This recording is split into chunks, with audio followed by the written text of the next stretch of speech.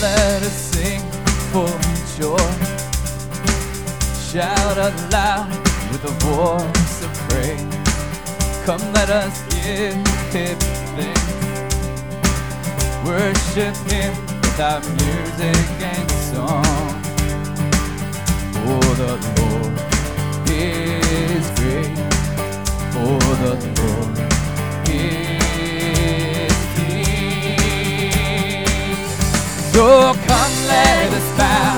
Oh, come, let us bow down and worship. Come, let us kneel. Oh, come, let us kneel at His throne. For He is our God. Lift up your voices and praise Him. So come, let us bow. Oh, come, let us bow down and worship Him.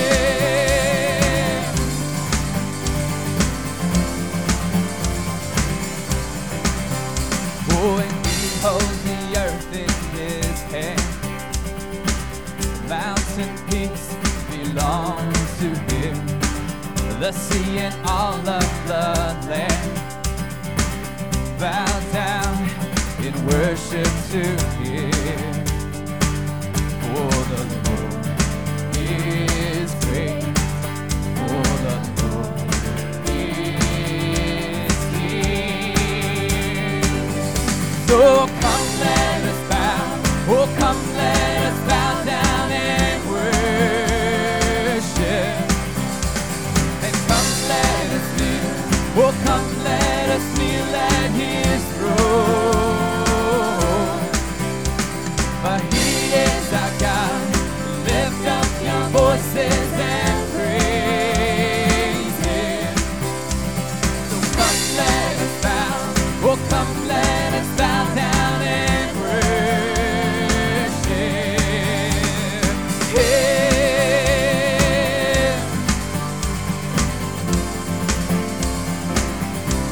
Oh, worship Him.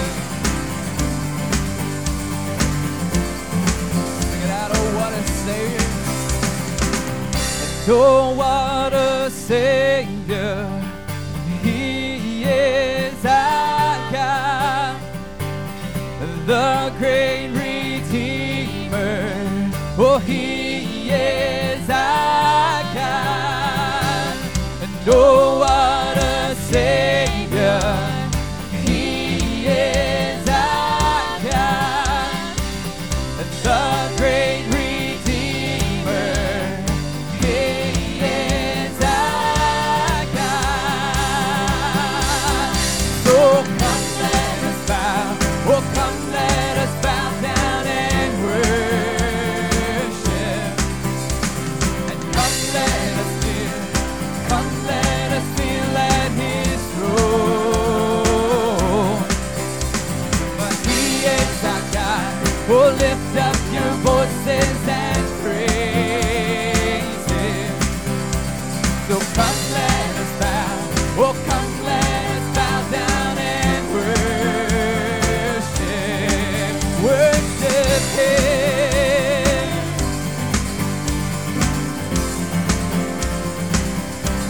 Oh, worship Him.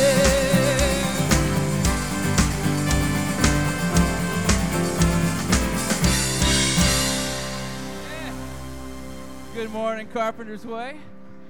Once you guys get up on your feet, let's find somebody and tell them good morning.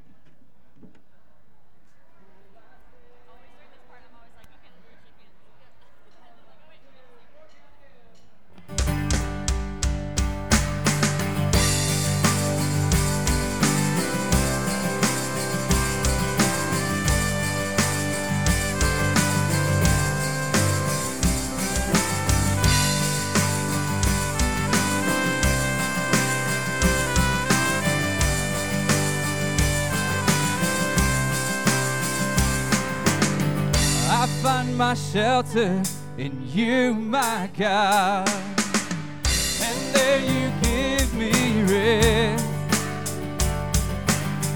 You are my refuge and my safe place.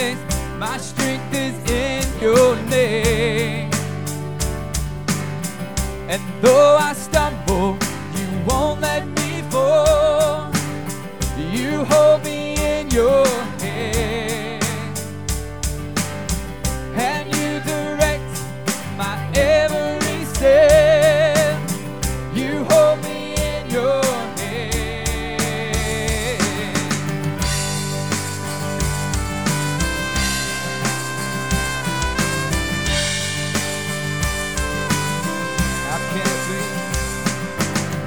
How can it be, God, that you delight in the details of my life? With love that conquers my every fear, your kindness draws me near. And though I stumble, you won't let me fall. You hold me in your hand, and you direct my every step. You hold me in your hand.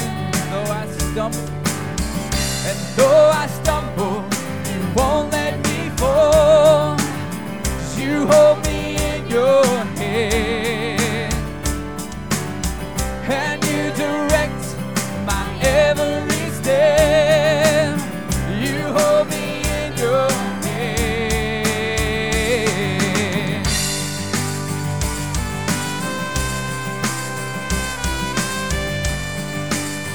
Sing it out, I stand. Oh, I stand in your grace, and I praise your great name. Oh, I stand in your grace, and I praise your great name. Yes, I stand in your grace, and I praise your great name. Oh, I stand in your grace, and I praise your great name. Yes, I stand in your grace, and I praise your great name. Oh, I stand in your grace, and I praise your great name.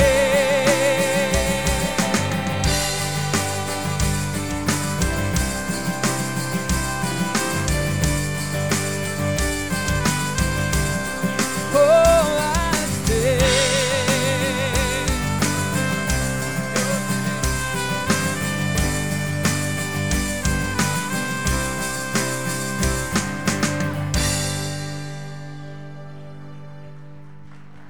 Well, good morning, everybody. It is so good to see you on this gorgeous weekend. It is always fun this time of year as people travel around, and it's exciting to have Carpenter's Way alumni that God moves on to come back and visit with us. And I never do this, but the Iversons, it's so good to have you here. Ian and Loretta, good. Welcome back home. They live in Dallas.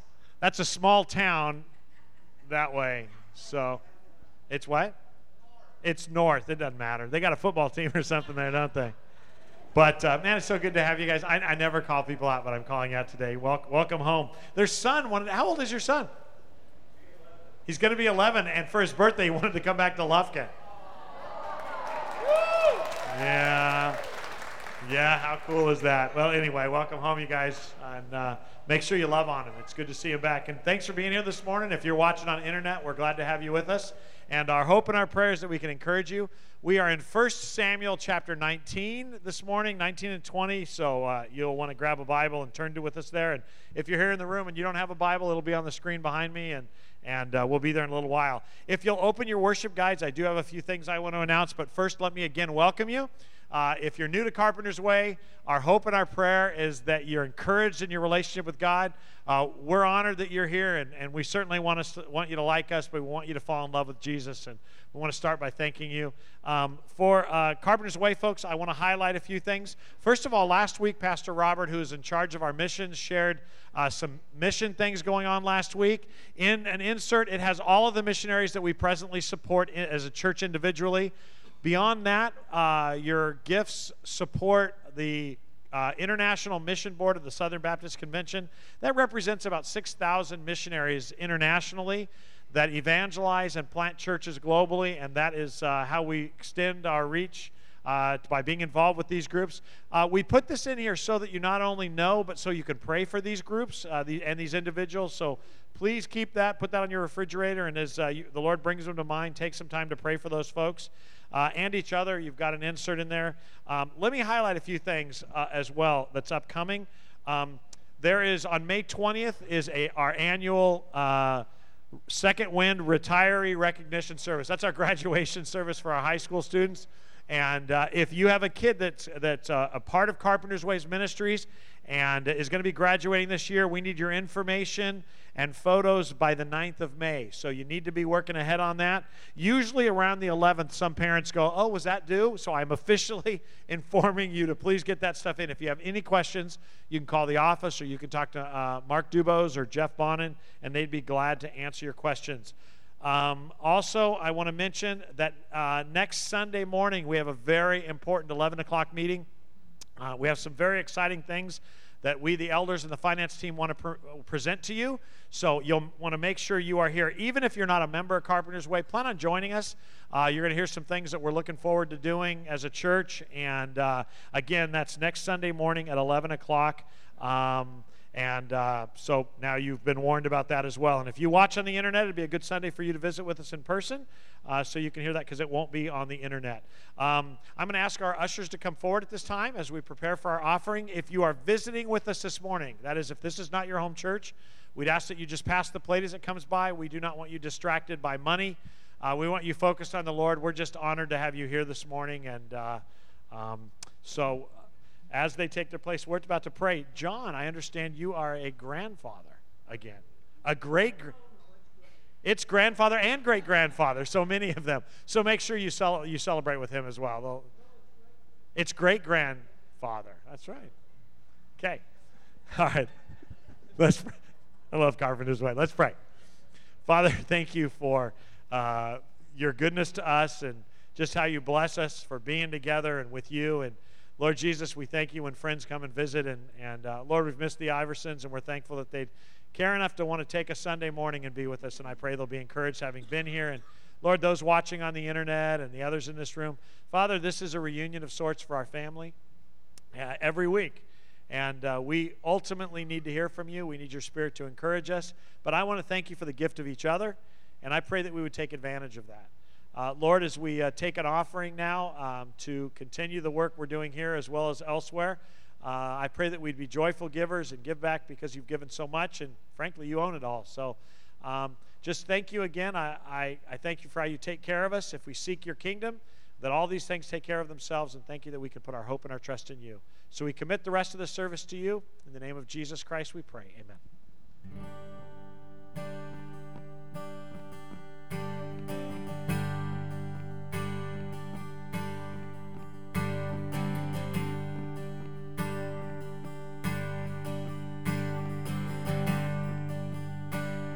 If you want to stand and worship with us, you can.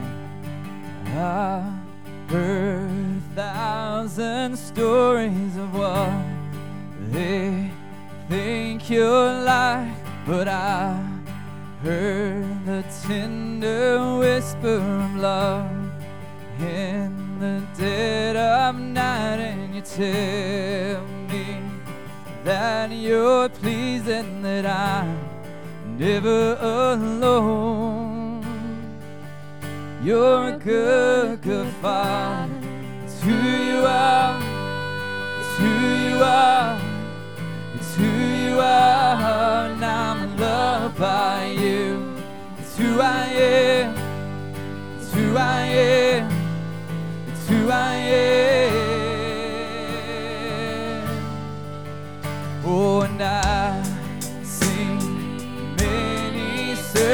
for answers far and wide, but I know that we're all searching for answers only you provide, 'cause you know just what we need before we say a word. You're a good, good Father. It's who you are. It's who you are. It's who you are. And I'm loved by you. It's who I am. It's who I am. It's who I am. You are perfect in all of your ways. You are perfect in all of your ways. You are perfect in all of your ways to us. Yes, you are perfect in all of your ways. You are perfect in all of your ways. You are perfect in all of your ways to us. Oh, and love so undeniable, I can hardly speak.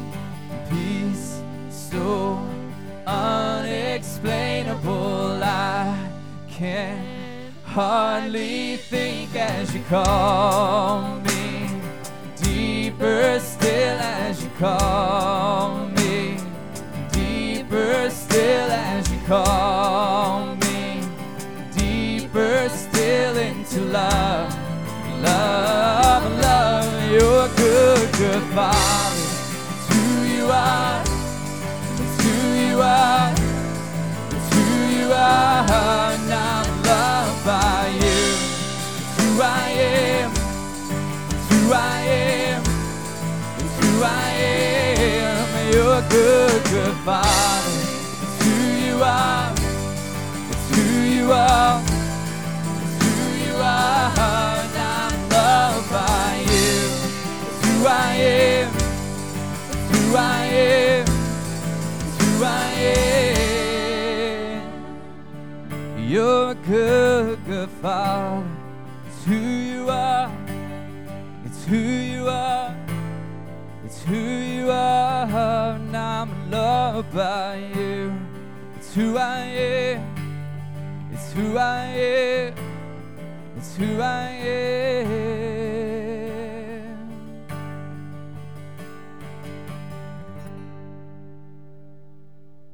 But when the right time came, God sent his son, born of a woman, subject to the law. God sent him to buy freedom for us who were slaves to the law, so that he could adopt us as his very own children. And because we are his children, God has sent the Spirit of his Son into our hearts, prompting us to call out, Abba, Father. You are no longer a slave to the bonds of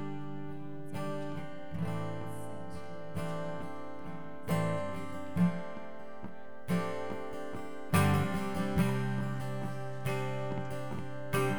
God has sent you free. You are holy, Lord Almighty. God, you reign worthy, none more worthy. King of glory, God, you reign.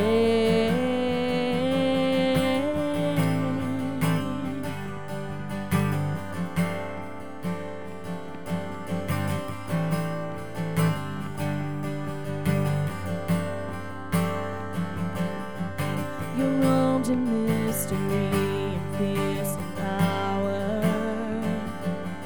You ride upon the clouds and walk the seas. The valleys rise and mountains bow before you. The earth and heavens tremble when you speak, for you are holy.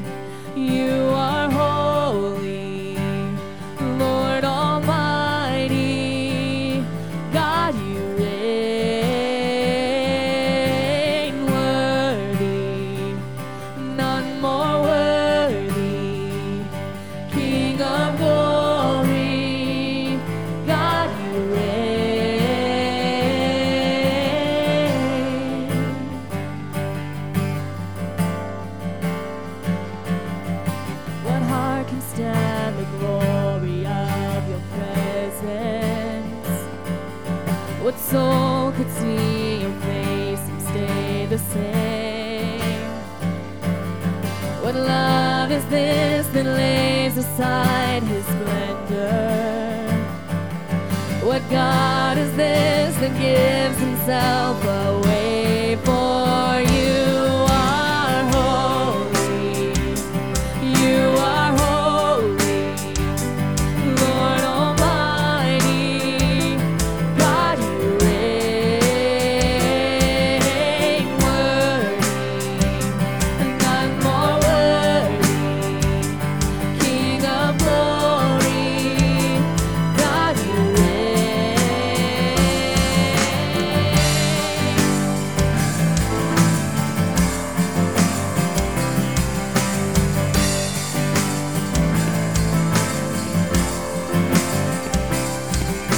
Oh God, you reign, you never change, be lifted high, exalted forevermore, the Lord of lords, the King of majesty.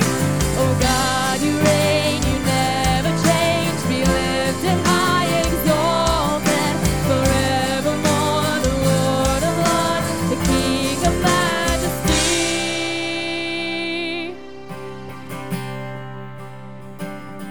You are holy, Lord Almighty, God you reign, worthy, none more worthy, King of glory, God you reign, holy. You are holy, Lord Almighty, God you reign, worthy, none more worthy, King of glory, God you reign,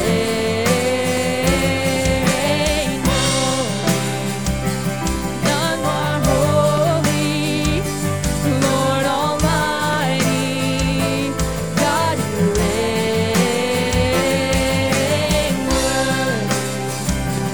none more worthy, King of glory, God you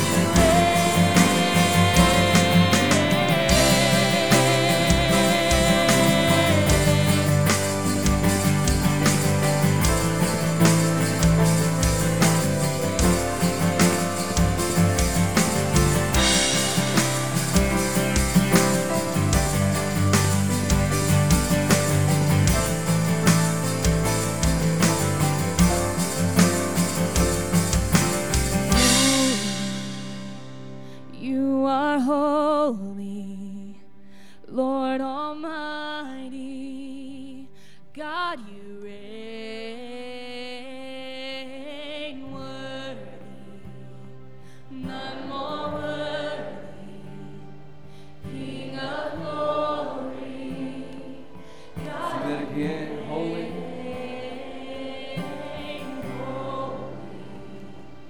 you are holy, Lord Almighty, God you reign,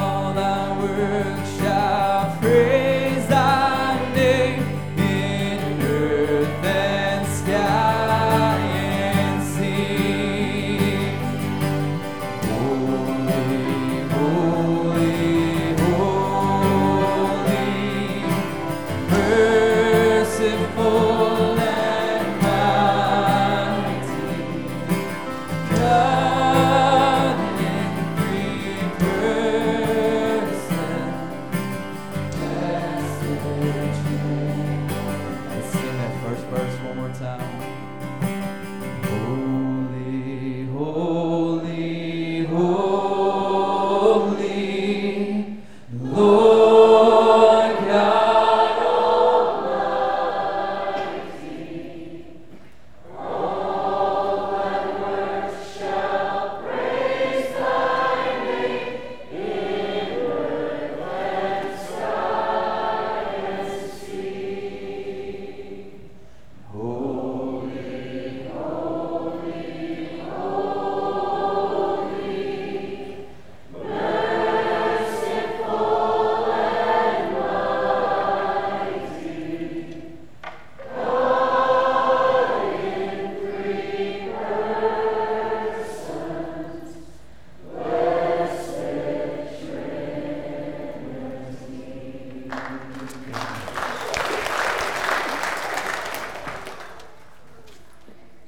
Pretty good. Man, I love the worship in this church. Let's talk to the Blessed Trinity. Father, Son, and Holy Spirit, we are so grateful for you. There is nobody like you. Not our parents, not our spouses. Nobody would be as forgiving. Nobody would be as loving. Nobody is as merciful and benevolent. Nobody chases us like you do. Nobody is as long-suffering as you are. And nobody, after all we've done, would die on the cross for us. Only you. And that makes you holy or unique or different. So, Father, I pray that this morning, as we get into your word, that you would help us to see that not only have you given us yourself, you've given us something else to encourage us, to spur us on, to keep us going. And I just pray that you would drill this deeply into our souls, because I believe that this is the thing that Satan most wants to keep us from. So thank you for your word.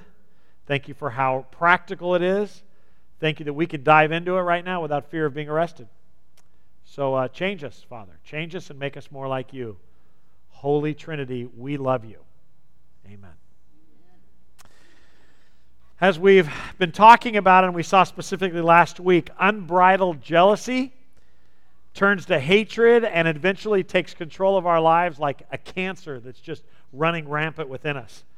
Saul, the king of Israel, Israel's first human king, is out of control in his jealousy, resentment, and now hatred for David.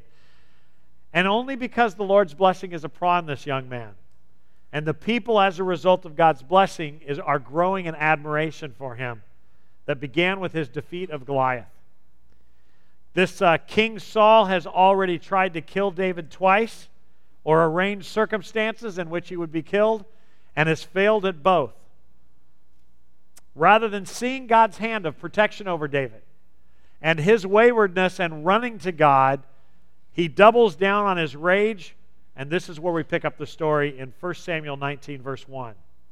Saul now urged his servants and his son Jonathan to assassinate David. But Jonathan, because of his strong affection for David, told him what his father was planning.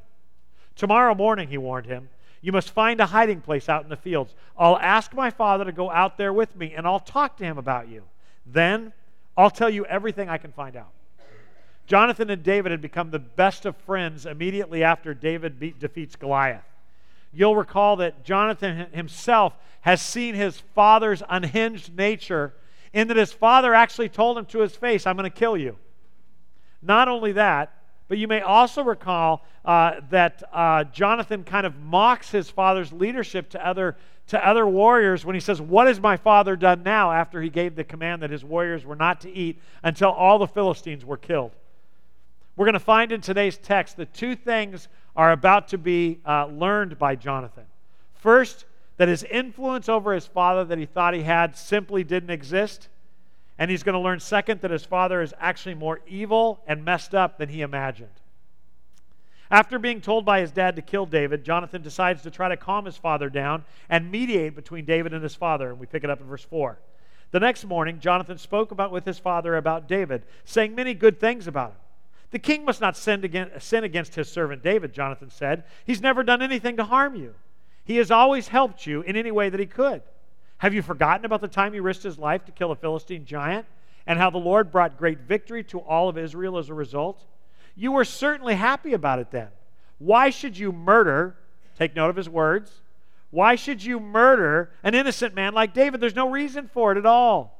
So Saul listened to Jonathan and vowed, now take note, as surely as the Lord lives, David will not be killed. This is interesting in the Hebrew because Saul actually invokes the name Yahweh. He actually swears to Jehovah God that as long as he's alive, as long as God's alive, he's not going to touch King Saul or David. He's not King David, I keep saying that yet. Verse 7. Afterward, Jonathan called David and he told him what had happened.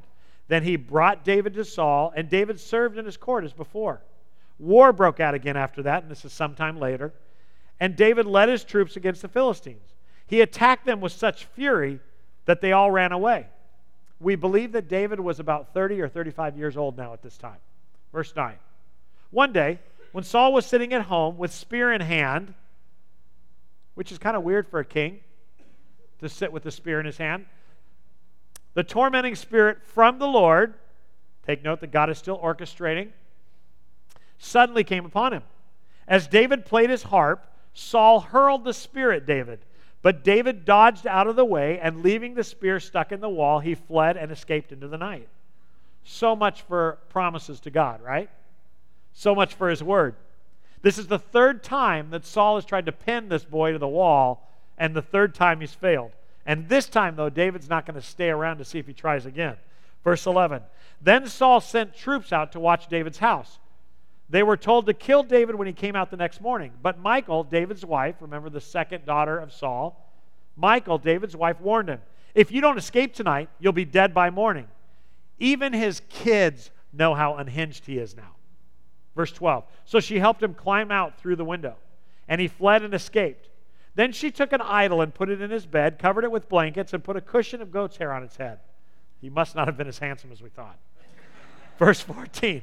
When the troops came to arrest David, she told them he was sick and couldn't get out of bed. But Saul sent the troops back to get David. He ordered, bring him to me in his bed so I can kill him. That's what it looks like to be nuts with hate. But when they came to carry David out, they discovered that it was only an idol in the bed with a cushion of goat's hair on its head. Why have you betrayed me like this and let my enemy escape? Saul demanded of Michal. I had to, she replied. He threatened to kill me if I didn't help him.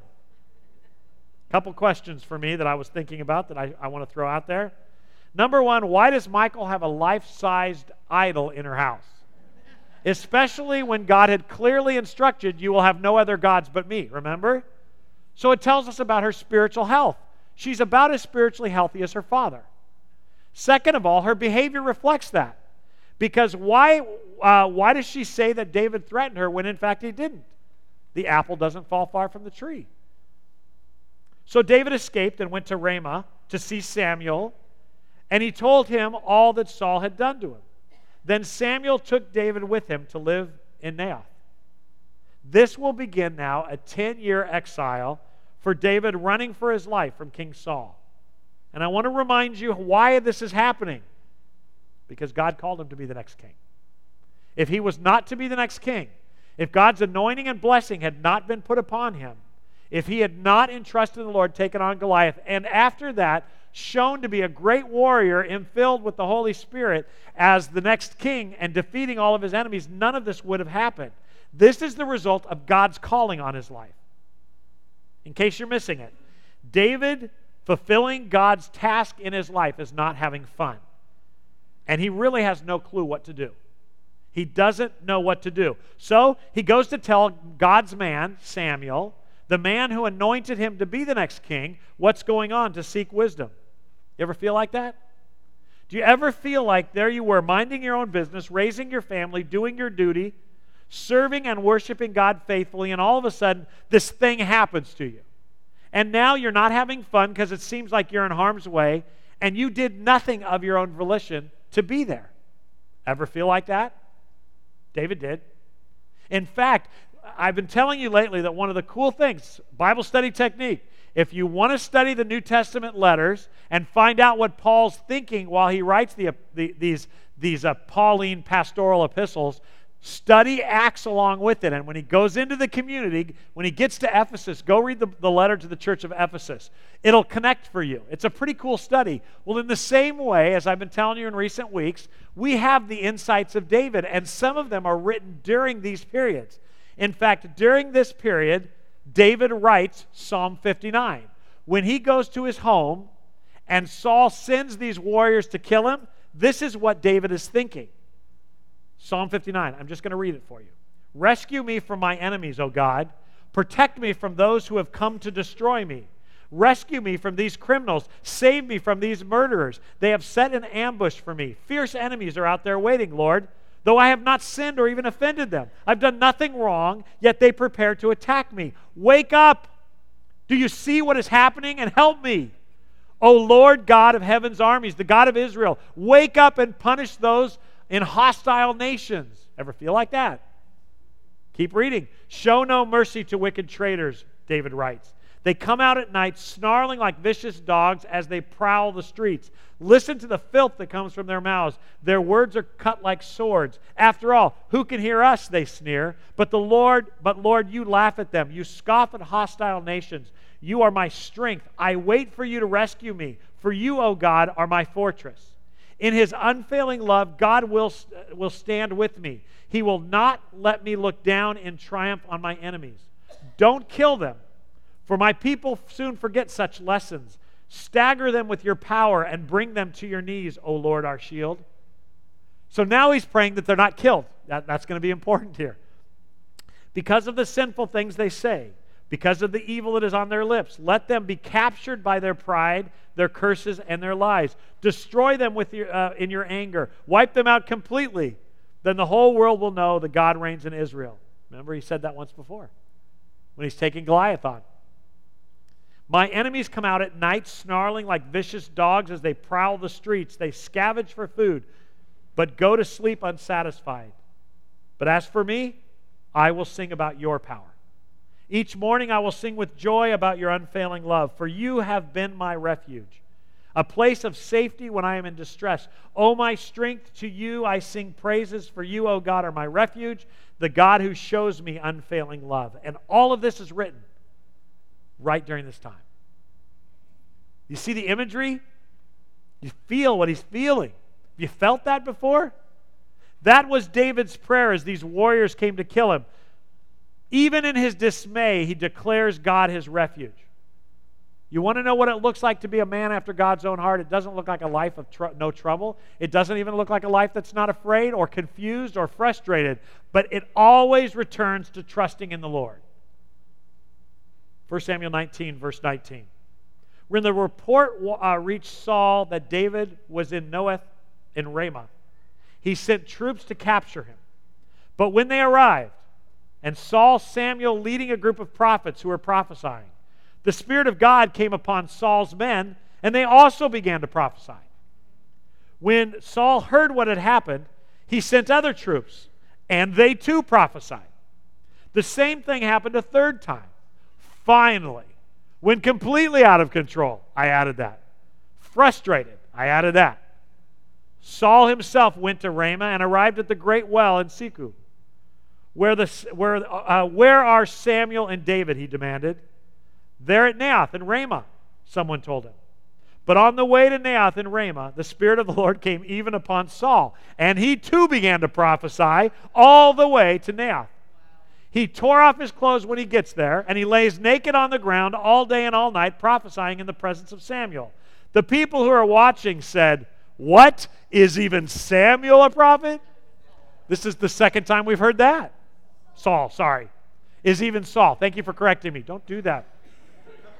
Standing against the Lord's anointed. That's what he meant. I mean, this is an incredible story. David prays that God doesn't just kill him, but that he avenges himself and shows his power. And that's what happens here. I don't want you to miss this.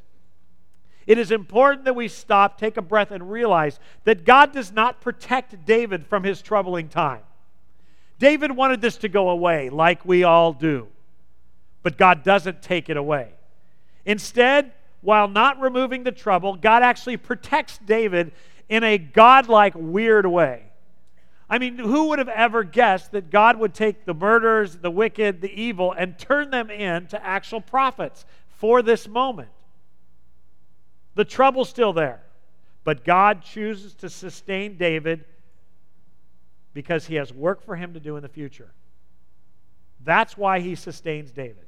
So while God has Saul pinned to the ground prophesying naked in the middle of this town, David runs off again to find answers for help. Now look, I know we know these passages, I know we know most of these stories, some of us, but I want you not to miss what's really, really going on in the heart of these people. David is in full panic mode. Yes, he trusts the Lord, but he still doesn't get it because he runs from person to person. He starts by going home. His ungodly wife saves him by encouraging him to leave. He runs to the next place he knows to go, the prophet Samuel. While he's there, Saul comes chasing. Now he runs off again. Chapter 20, verse 1. Now David fled from Naioth in Ramah and found Jonathan, king's son. "What have I done?" he exclaimed. "What's my crime? How have I offended your father that he is so determined to kill me?" That's the questions of a guy in panic who wants to solve this terrible problem. Verse 2. "That's not true," Jonathan protested. "You're not going to die. He always tells me everything he's going to do, even the little things. I know my father wouldn't hide something like this from me. It just isn't so." Remember how I said at the beginning that Jonathan was going to learn some things about his father? Verse 3. "Then David took an oath before Jonathan, and he said, 'Your father knows perfectly well about our friendship.' So he said to himself, 'I won't tell Jonathan. Why should I hurt him? But I swear to you that I am only a step away from death. I swear it by the Lord and by your own soul.'" So David, in full panic mode, while still trusting the Lord or crying out to the Lord, swears to God and Jonathan to impact him. I mean, he's really, really emphasizing he's right. Verse 4. "Tell me what I can do to help you," Jonathan exclaimed, realizing that David's serious. It's not just a freak out moment. David replied, verse 5, "Tomorrow we celebrate the new moon festival. I have always eaten with the king on this occasion, but tomorrow I'll hide in the field and stay there until evening of the third day. If your father asks where I am, tell him I'm asked permission to go home to Bethlehem for an annual family sacrifice. If he says fine, you'll know all is well. But if he is angry and loses his temper, you will know that he is determined to kill me. Show me this loyalty as my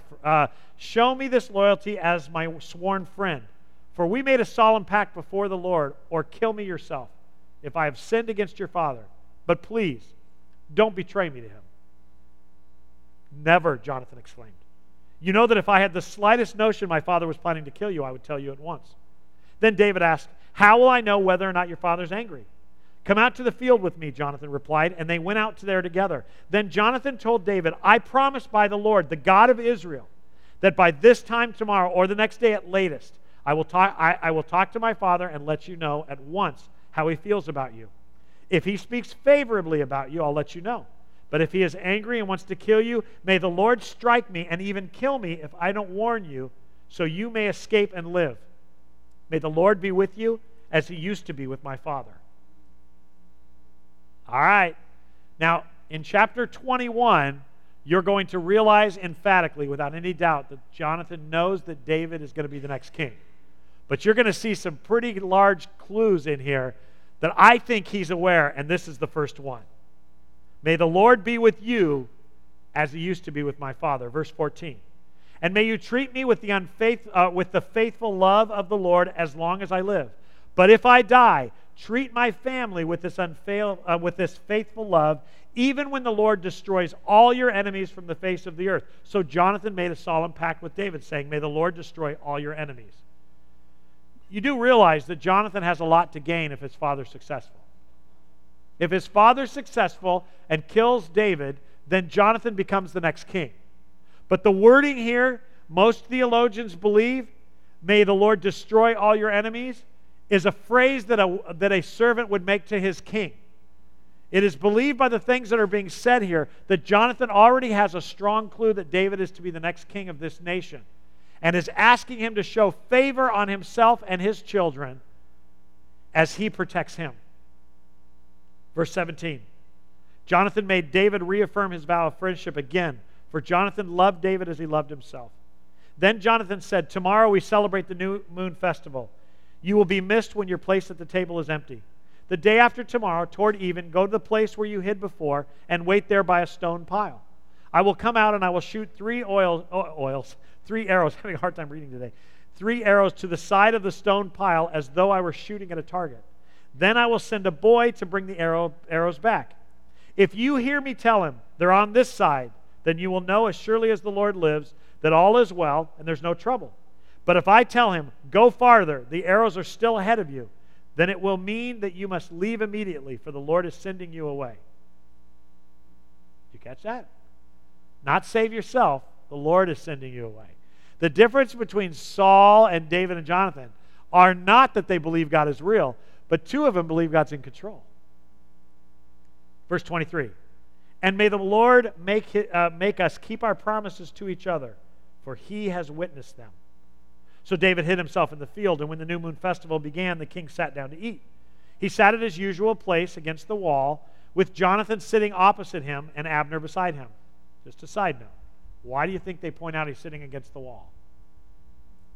Where does a warrior always sit against the wall? Why? Because he's afraid of somebody finding his back. This is a guy who's scared. Verse 26. Saul didn't say anything about it that day, for he said to himself, something must have made David a ceremonial unclean. But when David's place was empty again the next day, Saul asked Jonathan, why hasn't the son of Jesse been here for the meal either yesterday or today? Jonathan replied, well, David earnestly asked me if he could go to Bethlehem, he said. Please let me go, for we're having a family sacrifice. My brother demanded that I be there, so please let me get away to see my brothers. That's why he isn't here at the king's table. Saul boiled with rage at Jonathan. You stupid son of a whore.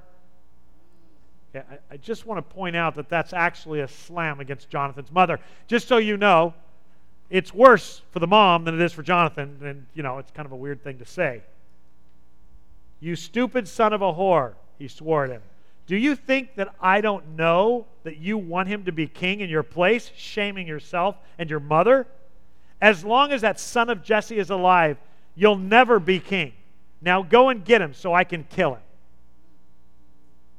That's what it looks like to be unhinged. But why should he be put to death, Jonathan asked his father. What has he done? Then Saul hurled his spear at Jonathan, intending to kill him. He's at dinner still with his spear at his side.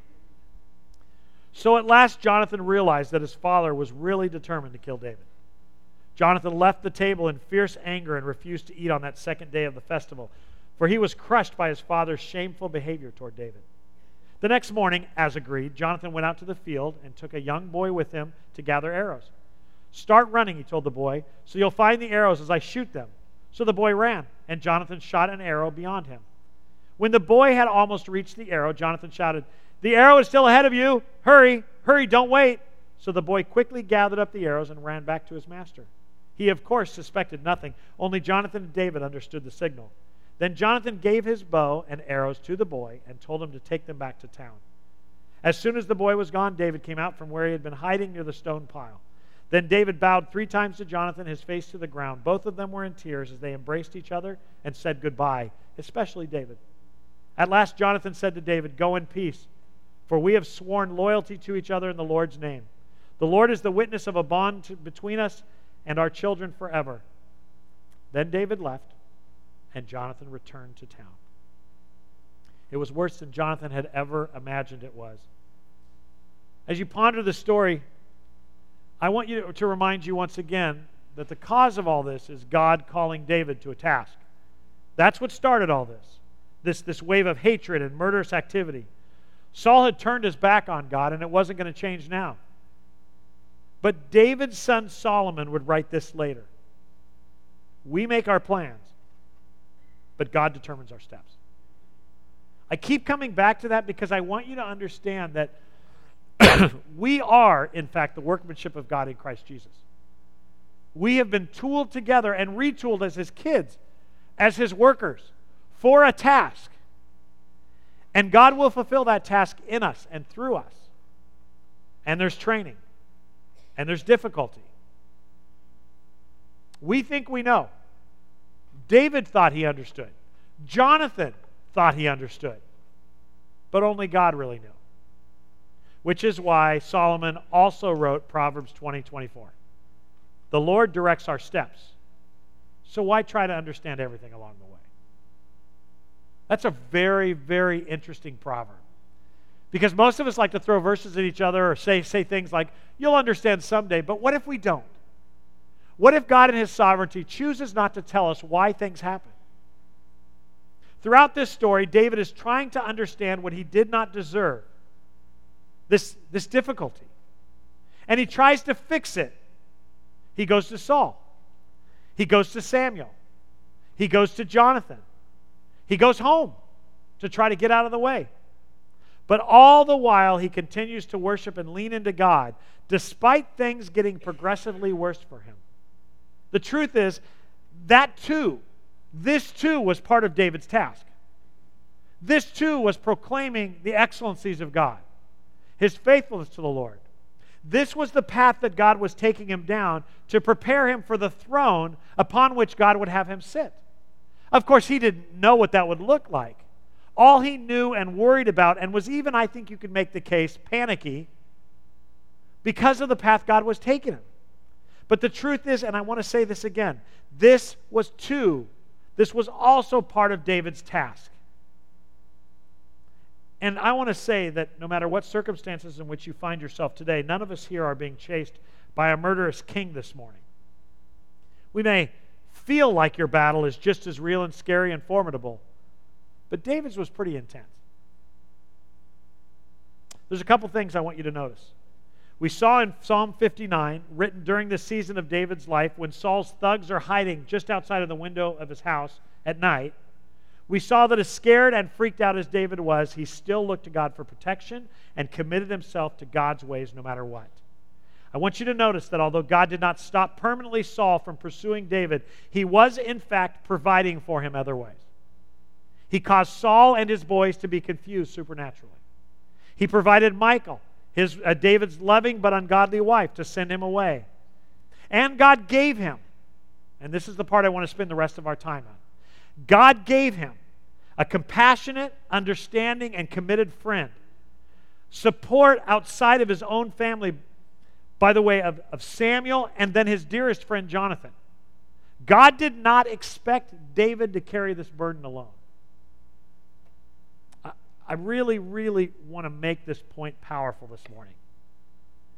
God, the one we gave our lives to, who owns us. 1 Corinthians tells us that we have been bought with a price. We are not our own anymore, right? Therefore, it says, glorify God in your bodies. We are owned by another. And it is important that we understand that He is moving us into position for the service and ministry He has for us. He's moving us into position. God, the God who bought us with the price of His Son's blood. He's moving us into position. And these tasks and these positions may be uncomfortable and even terrorizing in our lives. And this isn't unique to David. You could make the case for Jesus experiencing the same thing. Jesus had to surrender His own will, and He said it a half dozen times. We've talked about this. Not my will, but yours be done. To His Father's will. And though the will of His Father was terrorizing, was overwhelming. In fact, Matthew chapter 26, when Jesus goes into the Garden of Gethsemane, hours before His arrest, this happens. When Jesus went with them to the olive grove called Gethsemane, and He said, sit here while I go over there and pray. He's talking to the 11 left. He then takes Peter and Zebedee's two sons, James and John, and He became anguished and distressed, and He told them, this is Jesus talking, my soul is crushed with grief to the point of death. Stay here and keep watch with me. Jesus, number 2 in the Trinity, perfect God, perfect man, never sinning, is given a gift by the Father of companionship, human support. Jesus, and the reason I want to labor this one point right now is because there's a lot of people who say the church is cliquish. Not Carpenter's way necessarily, but in general. I want you to realize that Jesus had hundreds who considered themselves his followers or disciples. Of those hundreds, he picked 12 to walk closely with him, to pour into their lives night and day. That was very rabbinical. These people would just walk in his dust. They would follow him, and everywhere they went, he would point things out to them. That's how rabbis taught. Look at the fields, they're white under harvest. Look at that person over there. Look at the guy who's blind from birth. Just looking at things and teaching through life. He picked 12. Of the 12, he chose 3 to share his pain with. This is not about just gathering for church, everybody getting together and just looking at each other. This is not talking about this person over here and this person in this room. There's a lot of good stuff that has to happen when we gather. Worship of the Lord, the study of Scripture. But we're talking about even Jesus picking out a Jonathan. I want to go back to the story of David for a second. David starts by running to his wife. Makes total sense. But then when that fails, he runs to Samuel, the high priest. But I want you to note that it's not a vow made between Samuel and David that saves him. Samuel was a religious spiritual leader to David, a guide, but it is Jonathan that he pours his heart out to. It's Jonathan. And so it is with us today. The work of the Lord is hard, Scripture tells us. Our task, whether it be parenting or witnessing or living faithfully or being good at work, it can be scary and tiring, and it can feel unjust. And yes, we trust God as David did in Psalm 59. But God has actually given us a gift beyond ourselves. And I believe that because Satan has lost our souls when we accepted Jesus Christ, this is the place that he now works within the church. It's each other. It's the gift of companionship and friendship. Hebrews chapter 10, 23 to 25 says this: "Let us hold tightly without wavering to the hope we affirm, for God can be trusted to keep his promise. Let us think of ways now to motivate each other to acts of love and good works." I want to pause and I want to separate those. He starts by saying, God is faithful to keep his promises to you. Your soul is secure. The Holy Spirit lives within you, and he's going to guide you and direct you. But now that God is going to keep his promise, I want you to understand that we now need to think of ways to motivate each other to love and good deeds. Now we need to concentrate on each other. And let us not neglect our meeting together as some people do, but encourage one another, especially now that the day of his return is drawing near. As things get more difficult, it is that human companionship of brothers and sisters in Christ that we need, that Satan tries to disrupt with. 1 Thessalonians 5:1, encourage one another and build each other up. Galatians 6:2, share each other's burdens and in this way obey the law of Christ. Or how about Ecclesiastes 4, written also by Solomon? 2 people are better off than one. And look, I know that this is read at so many weddings, and it's fine at a wedding if they're 2 believers. But this is actually written as a general statement to the worshipers of God. 2 people are better off than one, for they can help each other succeed. If one person falls, the other can reach out and help, but someone who falls alone is in real trouble. Likewise, 2 people lying close together can keep each other warm, but how can one be warm alone? A person that's standing alone can be attacked and defeated, but 2 can stand back to back and conquer. 3 are even better, for a triple braided cord is not easily broken. I want you to realize, and look, we have learned to concentrate so much on salvation and doctrine, and that's fine. It's a very great place to start. All right, I'm going to rabbit trail here because it's really important. And you can disagree with this. This is my opinion. Satan knows that our souls are lost. So he wants to make it about doctrine now.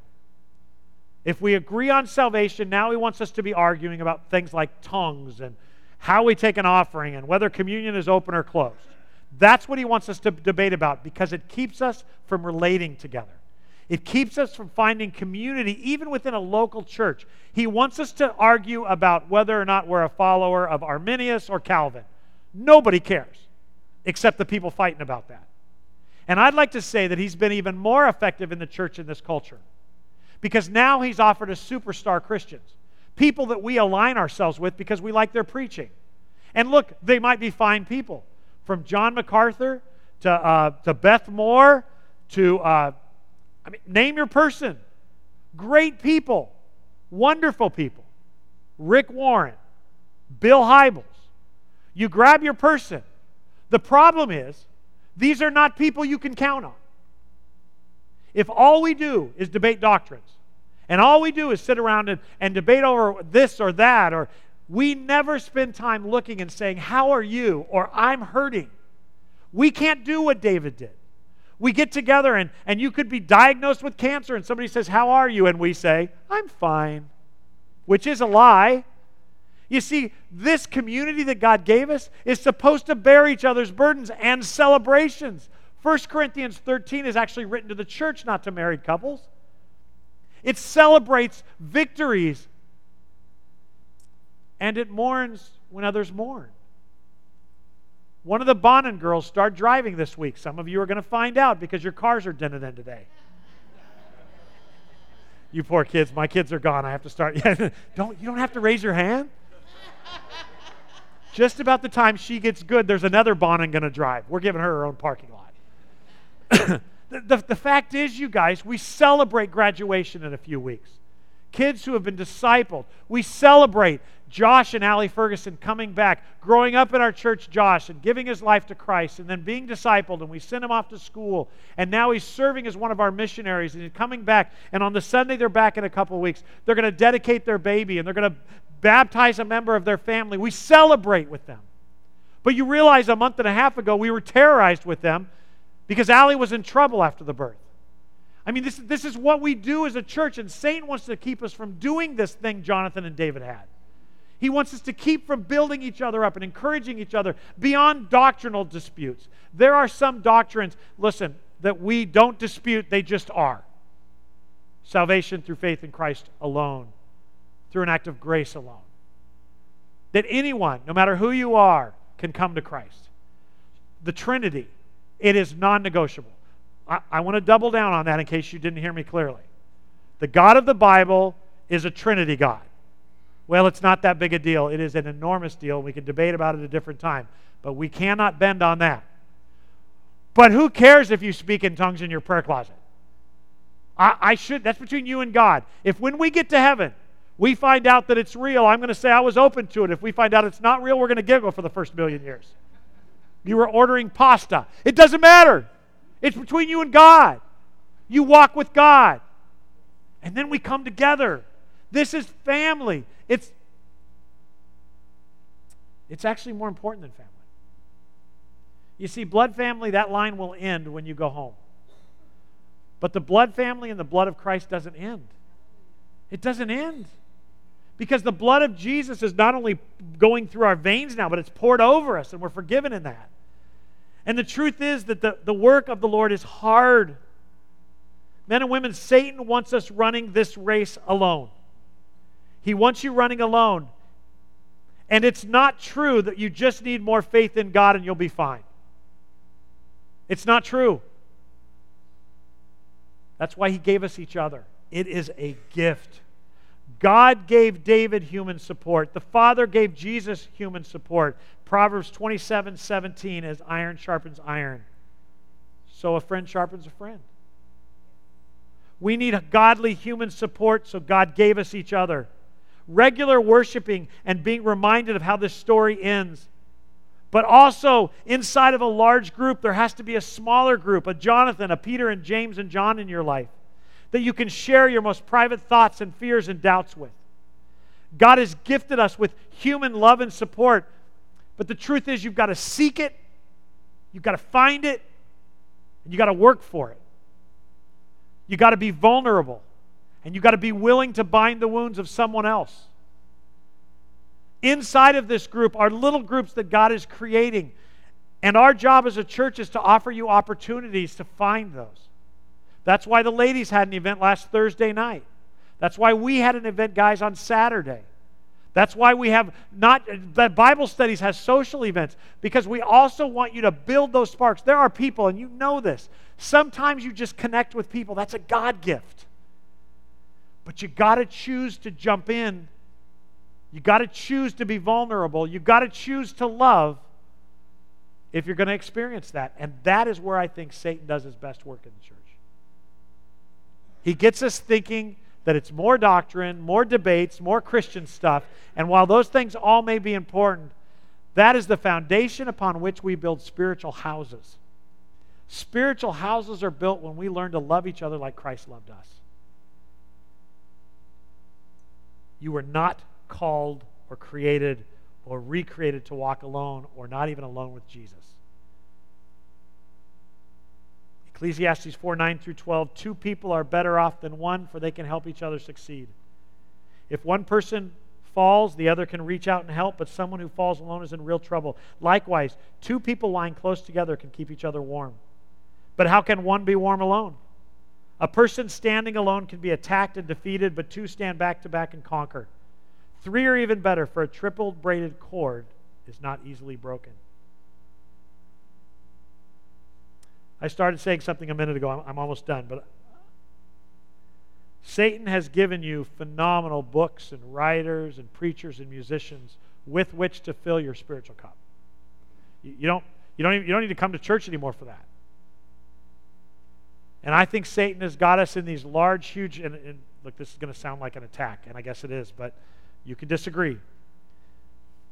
But a spiritual conference is not enough, because this isn't a doctrinal discussion, it's a relational discussion. It is a wonderful thing, and in this past year I've had people come in who are visiting, and they'll tell me that they belong to a church in, I don't want to get too specific, but in so-and-so a place, and I'm like, oh, did you live out there? No, I just joined online. That's not being part of the church, friends. You may love Matthew Chandler, but you don't know Matthew Chandler, and he doesn't know you. You may get a great doctrinal treatise from John MacArthur, but he doesn't know you, and you don't know him. And if David had just said, well, Samuel anointed me, it wouldn't have solved his problem with Saul. He needed somebody to protect him and to watch his back. We are in a spiritual battle, and we've got to interact, and Satan has removed the beauty of the local church. I just don't believe that this was ever supposed to be 10 and 12,000 people. You can't know each other in 10 or 12,000 people. You can't hold your pastor accountable, and he can't hold you accountable. You need to see your shepherd walking in this community. You need to see him relating to his wife. You need to see him raise his kids so that you can watch his back and he can watch yours. We need each other, and not from a distance, but from up close. And what we've done is we've turned this into some sort of theology conversation every day. Go to seminary if you want that, but there is nothing like the local church. Nothing. There is great preachers and great musicians, way better than you'll ever get, except for Chad, in this building. I mean, we have a lot of great stuff, but we're not as great as the most powerful, high-paid Christian preachers out there. It was never about high-powered preachers. It was about the body of Christ walking together. We have been called to do our thing here, except for the Iversons, who are called to do their thing in Dallas. But we're here, and it's not an accident. I know some of you are trying to get out of here. Don't get out of here. This is your task. And we gather because we do our task together. You on one side of Lufkin and me on another side of Lufkin, and some of you, wherever you are, doing your task. But that is your task, and we come together to build each other up in our task. Some of you are retired. Some of you are just getting into the workforce, and we do this as a family. But within the family, it's broken down into small groups because we need people with skin on, and that's a gift from the Lord. That is a gift from the Lord. You are on target to fulfill your task, and I know it feels lonely at times and it feels scary at times. But I got to tell you, in the body of Christ, according to the Scripture, you are either giving or taking. There is no neutral ground. If you are in a healthy relationship with the Lord, you are either giving or you are taking. There's no neutral. I'm just hanging out. That doesn't exist in the body of Christ, unless you're self-serving. And by the way, if you're just neutral in the family of God, then you are taking. And there's nothing wrong with taking, but you must identify yourself as a taker. Financially, take the benevolence offering, for example. We take an offering every time we have communion so that we can help those in need. And it has been interesting in my 13 years because we try to help those in need who are middle-class people as well. And every one of them go, oh, it'll be fine. We don't really need this help. I'm going, you do need the help, and we're giving you the help. If you want to give it back, give it in the offering. But on behalf of the church, we love you. Here's payment for your car. You just lost your job. Or your wife just got cancer and you're driving to Houston 3 times a week. We're going to help pay for gas. Yes, but that's for people in need. You're in need. Think about that for a second. Think about that. Our pride says, oh, I'll figure it out. I'll just put it on the credit card. What if the church body can help you pay that gas bill? Now, don't everybody call tomorrow, please. But do you understand? I'm not mad. I'm just impassioned. I want you to understand that everybody in this room at one time or another is in need. It may be help with your marriage. It may be help with finances. It may be help emotionally or spiritually or with a job. And we take care of each other to the best of our ability. But you got to be willing to take help. And when you're not in that position, you are a giver. You're a giver. You look out for somebody to minister to. You reach out across the aisle. Or it's made aware to you. God makes you aware. Or you find out in Bible study through prayer requests, but you find out somebody's hurting and you reach out to them. You give. That's what we do. There's no neutral people. You're either a giver or a receiver. And look what Satan has done to remove that. Look what he's done. He's made us so proud we don't even want to be a David. This guy is going to be the king of Israel, and he is freaking out, as he should. And look what God surrounded him with. And Jesus Christ was about to die on the cross for our sins, and he was freaking out. Oh, you can't say that. I have been in theological discussions where people talk, the blood from his forehead wasn't because of the strain of what was about to happen physiologically for him. It was the strain of carrying the sins of the world. Blah, blah, blah. Jesus, the man, is going, Dad, I don't want to do this. I don't even like these people. He didn't say that. I added that. They can't even stay awake, Father. They can't even stay awake. Take this cup from me. There's got to be another way. That's what he says. There's got to be another way. Does he sound like a person? A human? But not my will, yours be done. And then he goes back over, and 3 times they're asleep, and he wakes them up, and he says, are you sleeping again? And he says, go ahead and sleep. And he says, no, time for sleep is over. They're coming. And he wakes them up, and he says, come with me. He takes them with him, and they walk over, and then he has to protect them. Jonathan was imperfect. He misunderstood his father, and Peter and James and John were imperfect. They didn't understand the concept of what was about to happen, but they were still with the people that needed them, and we need to be with each other. That's going to take an investment on your part. It's going to take time and vulnerability, and we're going to talk more about that next week. We're going to have communion next Sunday, but before, we're going to go back to a tree that we've picked the fruit off of before, and we're going to pick more fruit off of it. We're going to look at what Jesus did in terms of relationship, and he tells us how to do it, so we're going to talk about that because it's really, really important. You see, there's never been a pastor alive who didn't want 10,000 people in his church. It's not about 10,000 people. It's about 10 people that love each other. That's what it's about. It's about 10 people that care for each other, 10 people that pray for each other, 10 people that carry each other's burdens and celebrate the victories, that celebrate graduations and births of babies and pray for that family as their kids grow up.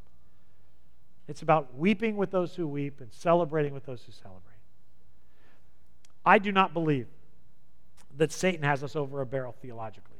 I don't. There's great, great theology around. Plenty of books. I think he has us over a barrel relationship-wise. So here's your homework for this week. I want you to look around your life, and I want you to ask yourself, who has God put you in proximity of that should be your Jonathan? I'm going to say it because we live in a world that wants so much freedom, and I'm going to say it. Women, it should not be men unless it's your husband. Men, it should not be women unless it's your wife. That's stupid. Okay? You should never share with a woman that's not your wife that you're struggling with lust. That's just not how this works. Oh, come on. We're in the Me Too generation. Hashtag stupid generation, okay? If you're being sexually messed with, you need to tell us and we'll kill them. It'll be fine. We're in East Texas. But we need to wake up. This country mocked our vice president who had a standard he wouldn't have lunch with another woman. And they're still mocking him, and that's what would have solved a lot of our problems our president has. It just is what it is. And I'm not asking the world to be smart. I'm just asking the church to be smart. So I want you to look around you as you go to Bible study this morning, as you trod through life, as you go to your workplace. Who has God put around you? Another believer that you've avoided actually opening your heart to. Or you've been resistant allowing them to open their heart to you. And next week, we will look at that in the New Testament, what that looks like. If I give it to you, you won't show up. So this is the closest to a cliffhanger. Dun, dun, dun. Do you all understand what I'm talking about here? Yes, sir. Do you all agree that we need a Jonathan? Yes. We do. Men, some of you already have one around you. You just need to turn its focus a little more to the Lord. Guys you go hunting with, how about instead of a second bottle of whiskey, you open the Word? We're hunting, preacher. I know, that's why I'm a pastor. Let's close in prayer. God, make us like David and Jonathan. Make us like Jesus as we relate to each other. In your name we pray, amen. Bible study is going to start in 10 minutes. Next Sunday, a meeting at 11.